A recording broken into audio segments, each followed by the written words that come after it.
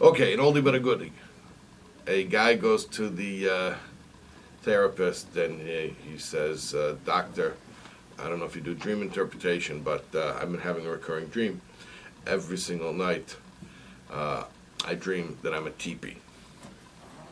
And then I fall back asleep, come on in. And then I have another dream where I dream that I'm a wigwam. And then I fall back asleep and I dream I'm a teepee. And I dream that I'm a wigwam. And then I'm a teepee. And then I'm a wigwam. The doctor says, well, it's very simple. You're two tents. You're two tents. Two tents. Okay. Two tents. All right. So, I have to roll out such a corny joke. Because this week's Parsha has two dreams. Pharaoh, king of Egypt, has two dreams. One dream is about the cows, skinny cows eating fat cows. Another dream is about the stalks of corn. Scrawny ones or skinny ones devouring the robust ones. And it says the reason that he had two dreams, well, Yosef interprets it for him, is to tell you it's going to happen quickly. That's why, so it's a double dream to tell you it's going to happen quickly. Now here's the thing. Last week, we also had two dreams. One person having two dreams. I know there was another two dreams. There was the butler and the baker. Each had a dream, but that was two people having a dream each, so that's two. From two dreams total from two people. But there was one person who had two dreams. Last week, one person had two dreams. Yosef had two dreams. How did the whole thing start? That he dreamed about bundling bundles of grain out in the field. He and his brothers working out in the field. And that all their bundles bowed down to his bundle. And then he dreamed about how the sun and the moon and the stars bowed down to him. So he also had two dreams. Funny thing is that when Pharaoh has two dreams, we need an explanation. Why two? Why two dreams? Why not one dream? When Yosef has two dreams, okay, so he just had two dreams. We need to understand that. In addition, the question is, we always look for a connection, like the Shalach HaKodesh says, that the Parsha of the week connects to the time of the year, and vice versa. So what is our Hanukkah connection from the Parsha, and specifically this idea of the double dreams of Parai and of Yosef? Okay, so I'm going to tell you a little story. A little parable. It's a story that never happened, but it's so good, it's worth telling. The story is about, you're going to see very quickly why it never happened, because there are talking animals in the story, but you're going to see that right away from the very beginning. All right, so once upon a time, there was a goat, and the goat was crying, and the owl, who was the wisest of the animals, he saw the goat crying. He says, goat, why are you crying? So the goat says, because I hear everybody talking about the stars, about how beautiful the stars are, and I have never seen stars, because I'm built like this. I'm hunched over, 4 feet on the ground, and as much as I lift up my head, I can't get an angle to be able to see stars. So I hear about the stars, and I've never experienced them, and that's why I'm crying. So the owl says, all right, goat, we're going to work on this together. We're going to do neck stretching exercises, and we're going to get you able to see the stars. So they start working this regimen, stretching. Every night they would stretch and stretch. And finally, after a month, the goat is flexible enough. This is the fateful night where he's going to see the stars for the first time in his life. And they go off into a little clearing in the middle of the forest. And it's a clear night. No clouds, no nothing. And 1, 2, 3, and the goat, and he finally gets his neck tilted back enough, and he's looking right up at the stars, and then he looks back down, and he starts to walk off. Doesn't even comment, he just starts walking off. So the owl comes flying up behind him. And he's like, hey, goat, how was it? And the goat says, it's okay.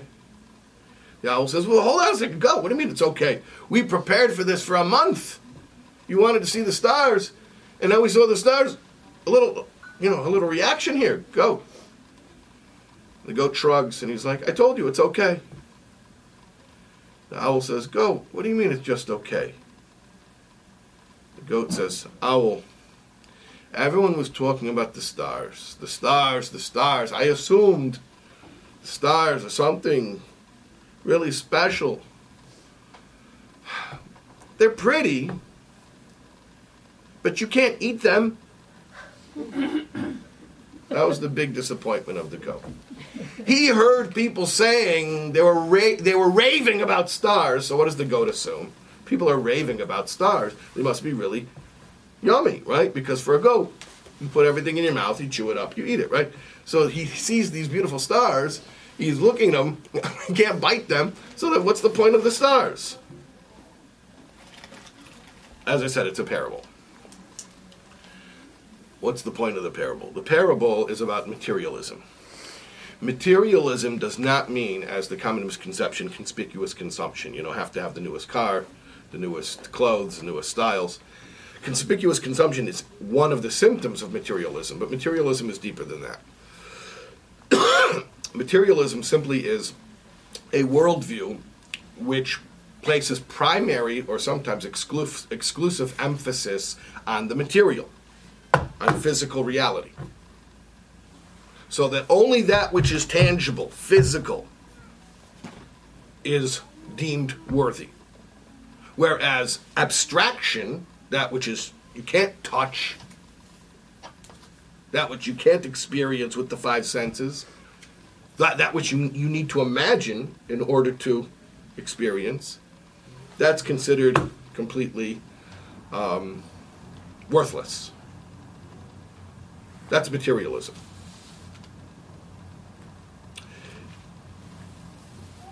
There is a worldview that goes back to ancient Greek times called Epicureanism. And it was founded by a guy named Epicurus.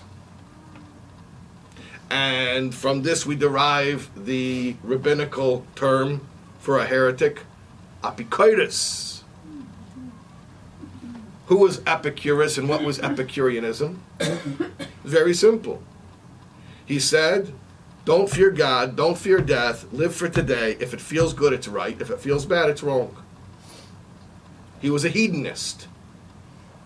Beshita, that was his ideology. He believed in that. And he was a deep philosopher. He could explain to you why that was so. And of course, that influence, that ideology's influence on Jews took form as a denial in the fact that there is anything beyond the physical reality, and therefore, eat, drink, and be merry, for tomorrow we die. Just live it up in this world, and that's all there is. Materialism is the worldview that this world is all there is, which is fundamentally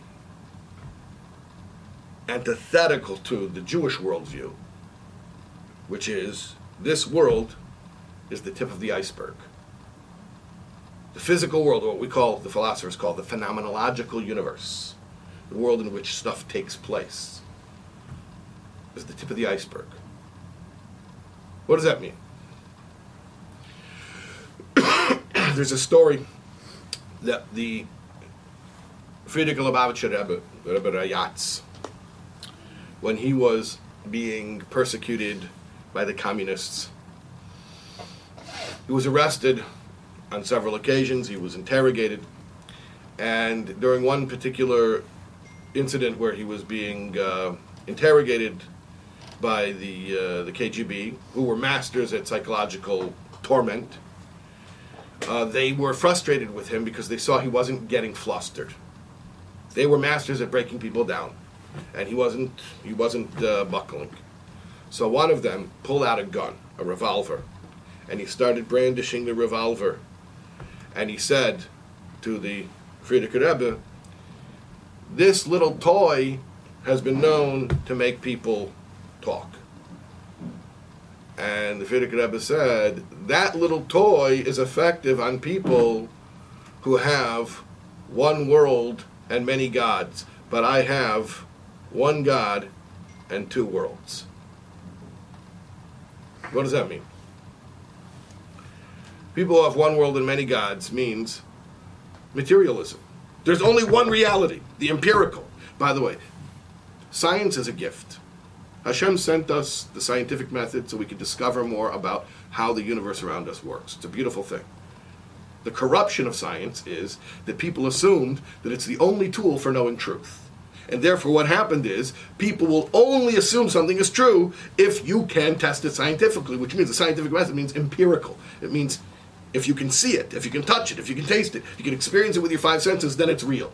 So what happened is, instead of understanding that the scientific method is a method for one way of knowing one kind of truth, it became enshrined as the only way of knowing truth. So therefore, the only thing that's true is something I can touch and taste and feel and see, and which negates the entire notion of a reality beyond the physical.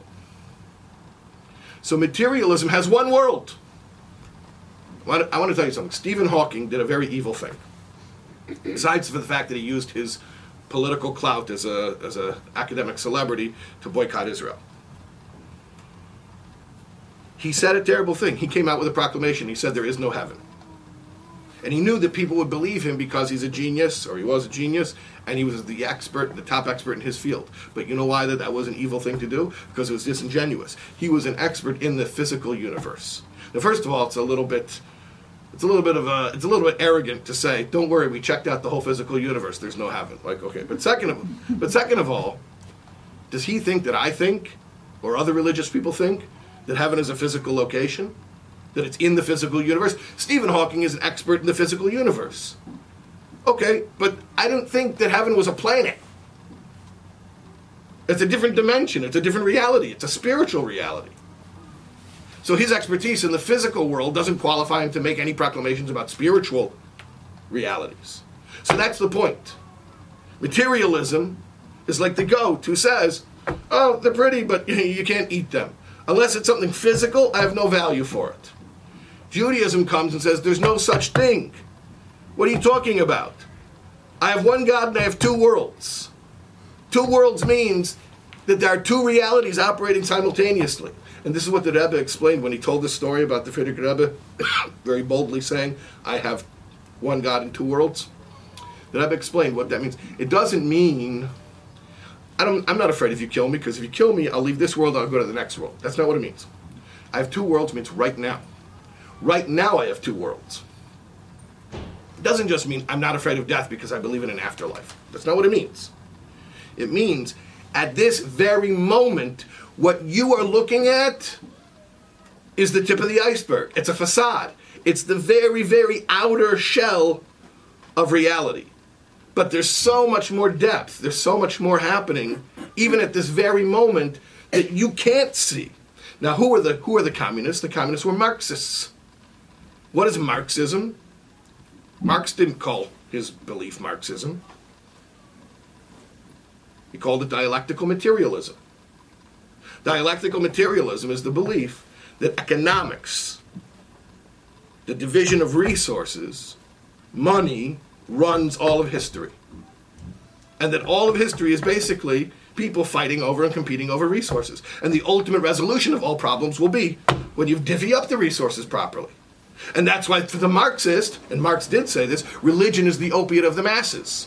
Because if you think about religion, if you think about spiritual reality, he won't call it a spiritual reality. If you think about spirituality, it's an opiate. It's distracting you from the only reality. The only reality is the physical reality. So the only thing that matters is the divvying up physical resources, and you're going to distract someone from that and to talk about spirituality from a Marxist point of view.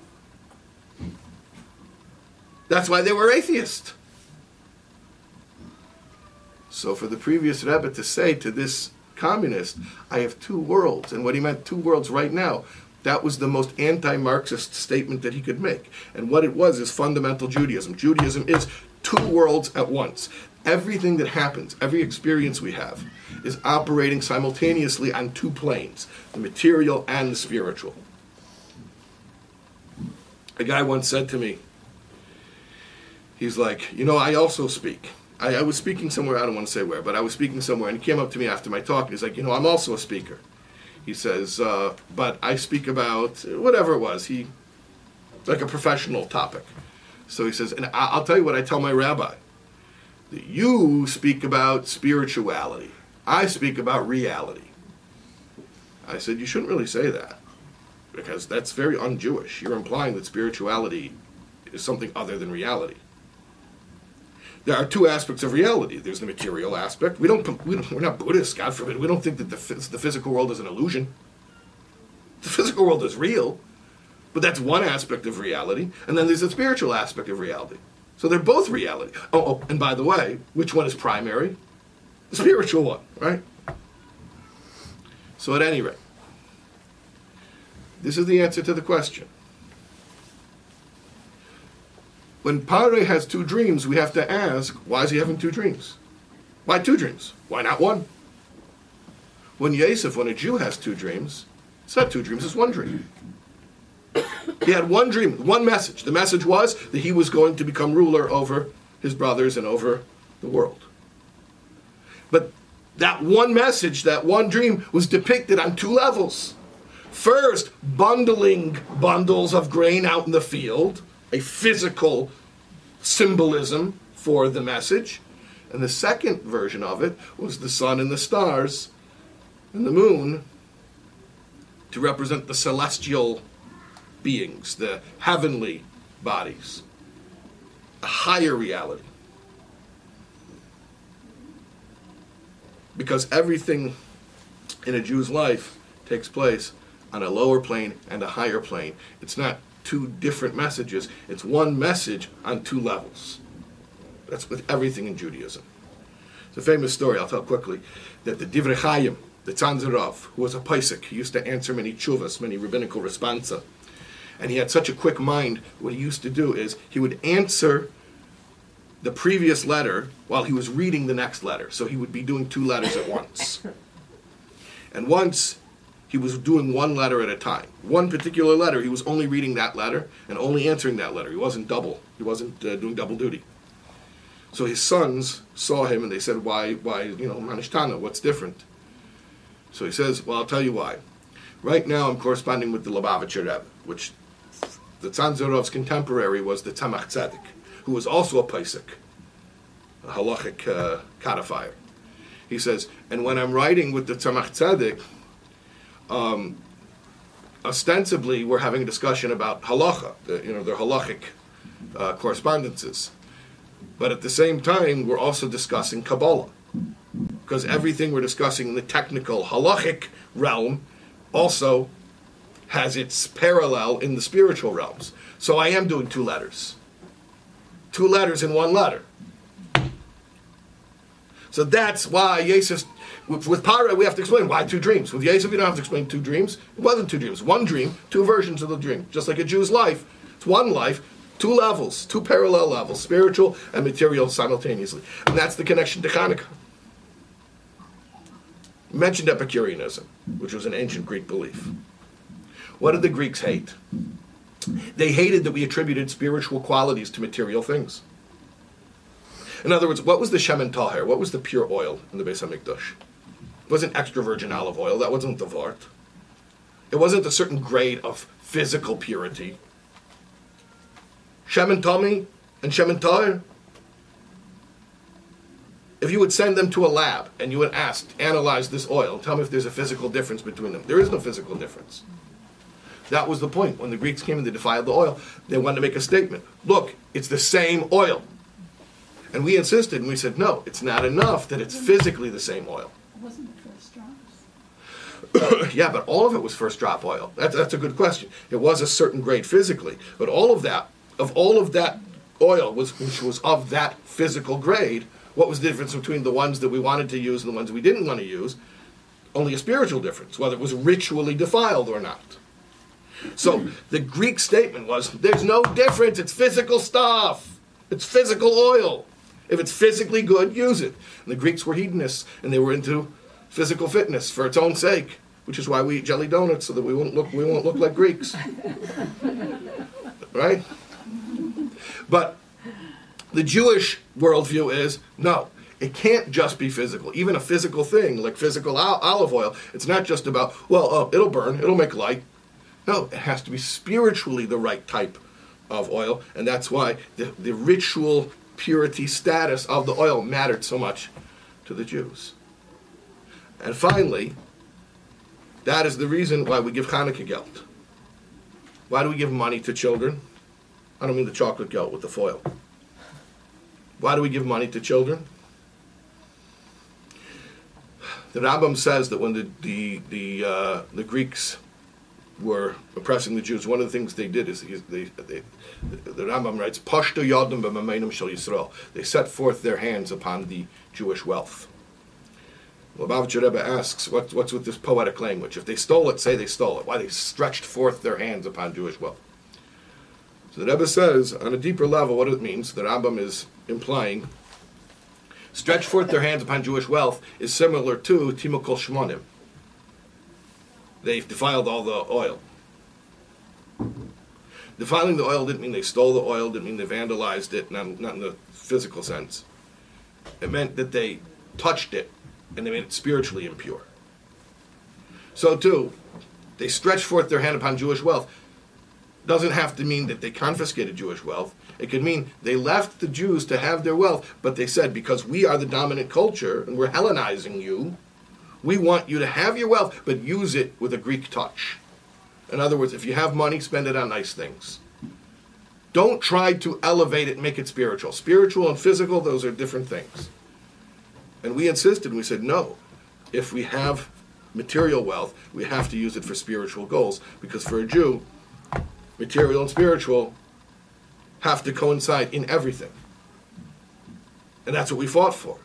And in order to celebrate that we were victorious, what do? We take something material, the most material thing there is. We take money, we give it to a child, and we say, and now you have a teachable moment. You figure out how much is Meiser, how much is Chaimish, where do you want to give the tzedakah.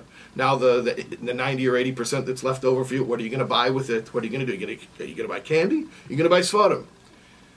And the whole thing becomes a teachable moment where you realize money, the physicality, can't just remain physicality. Physicality has to be transformed into something of spiritual value, because that's the life of a Jew. The physical and the spiritual coinciding together. That's the lesson of Hanukkah. That's the two dreams of Yosef. And that's Judaism all year round. Two worlds at all times, two planes of existence coinciding in everything that we do.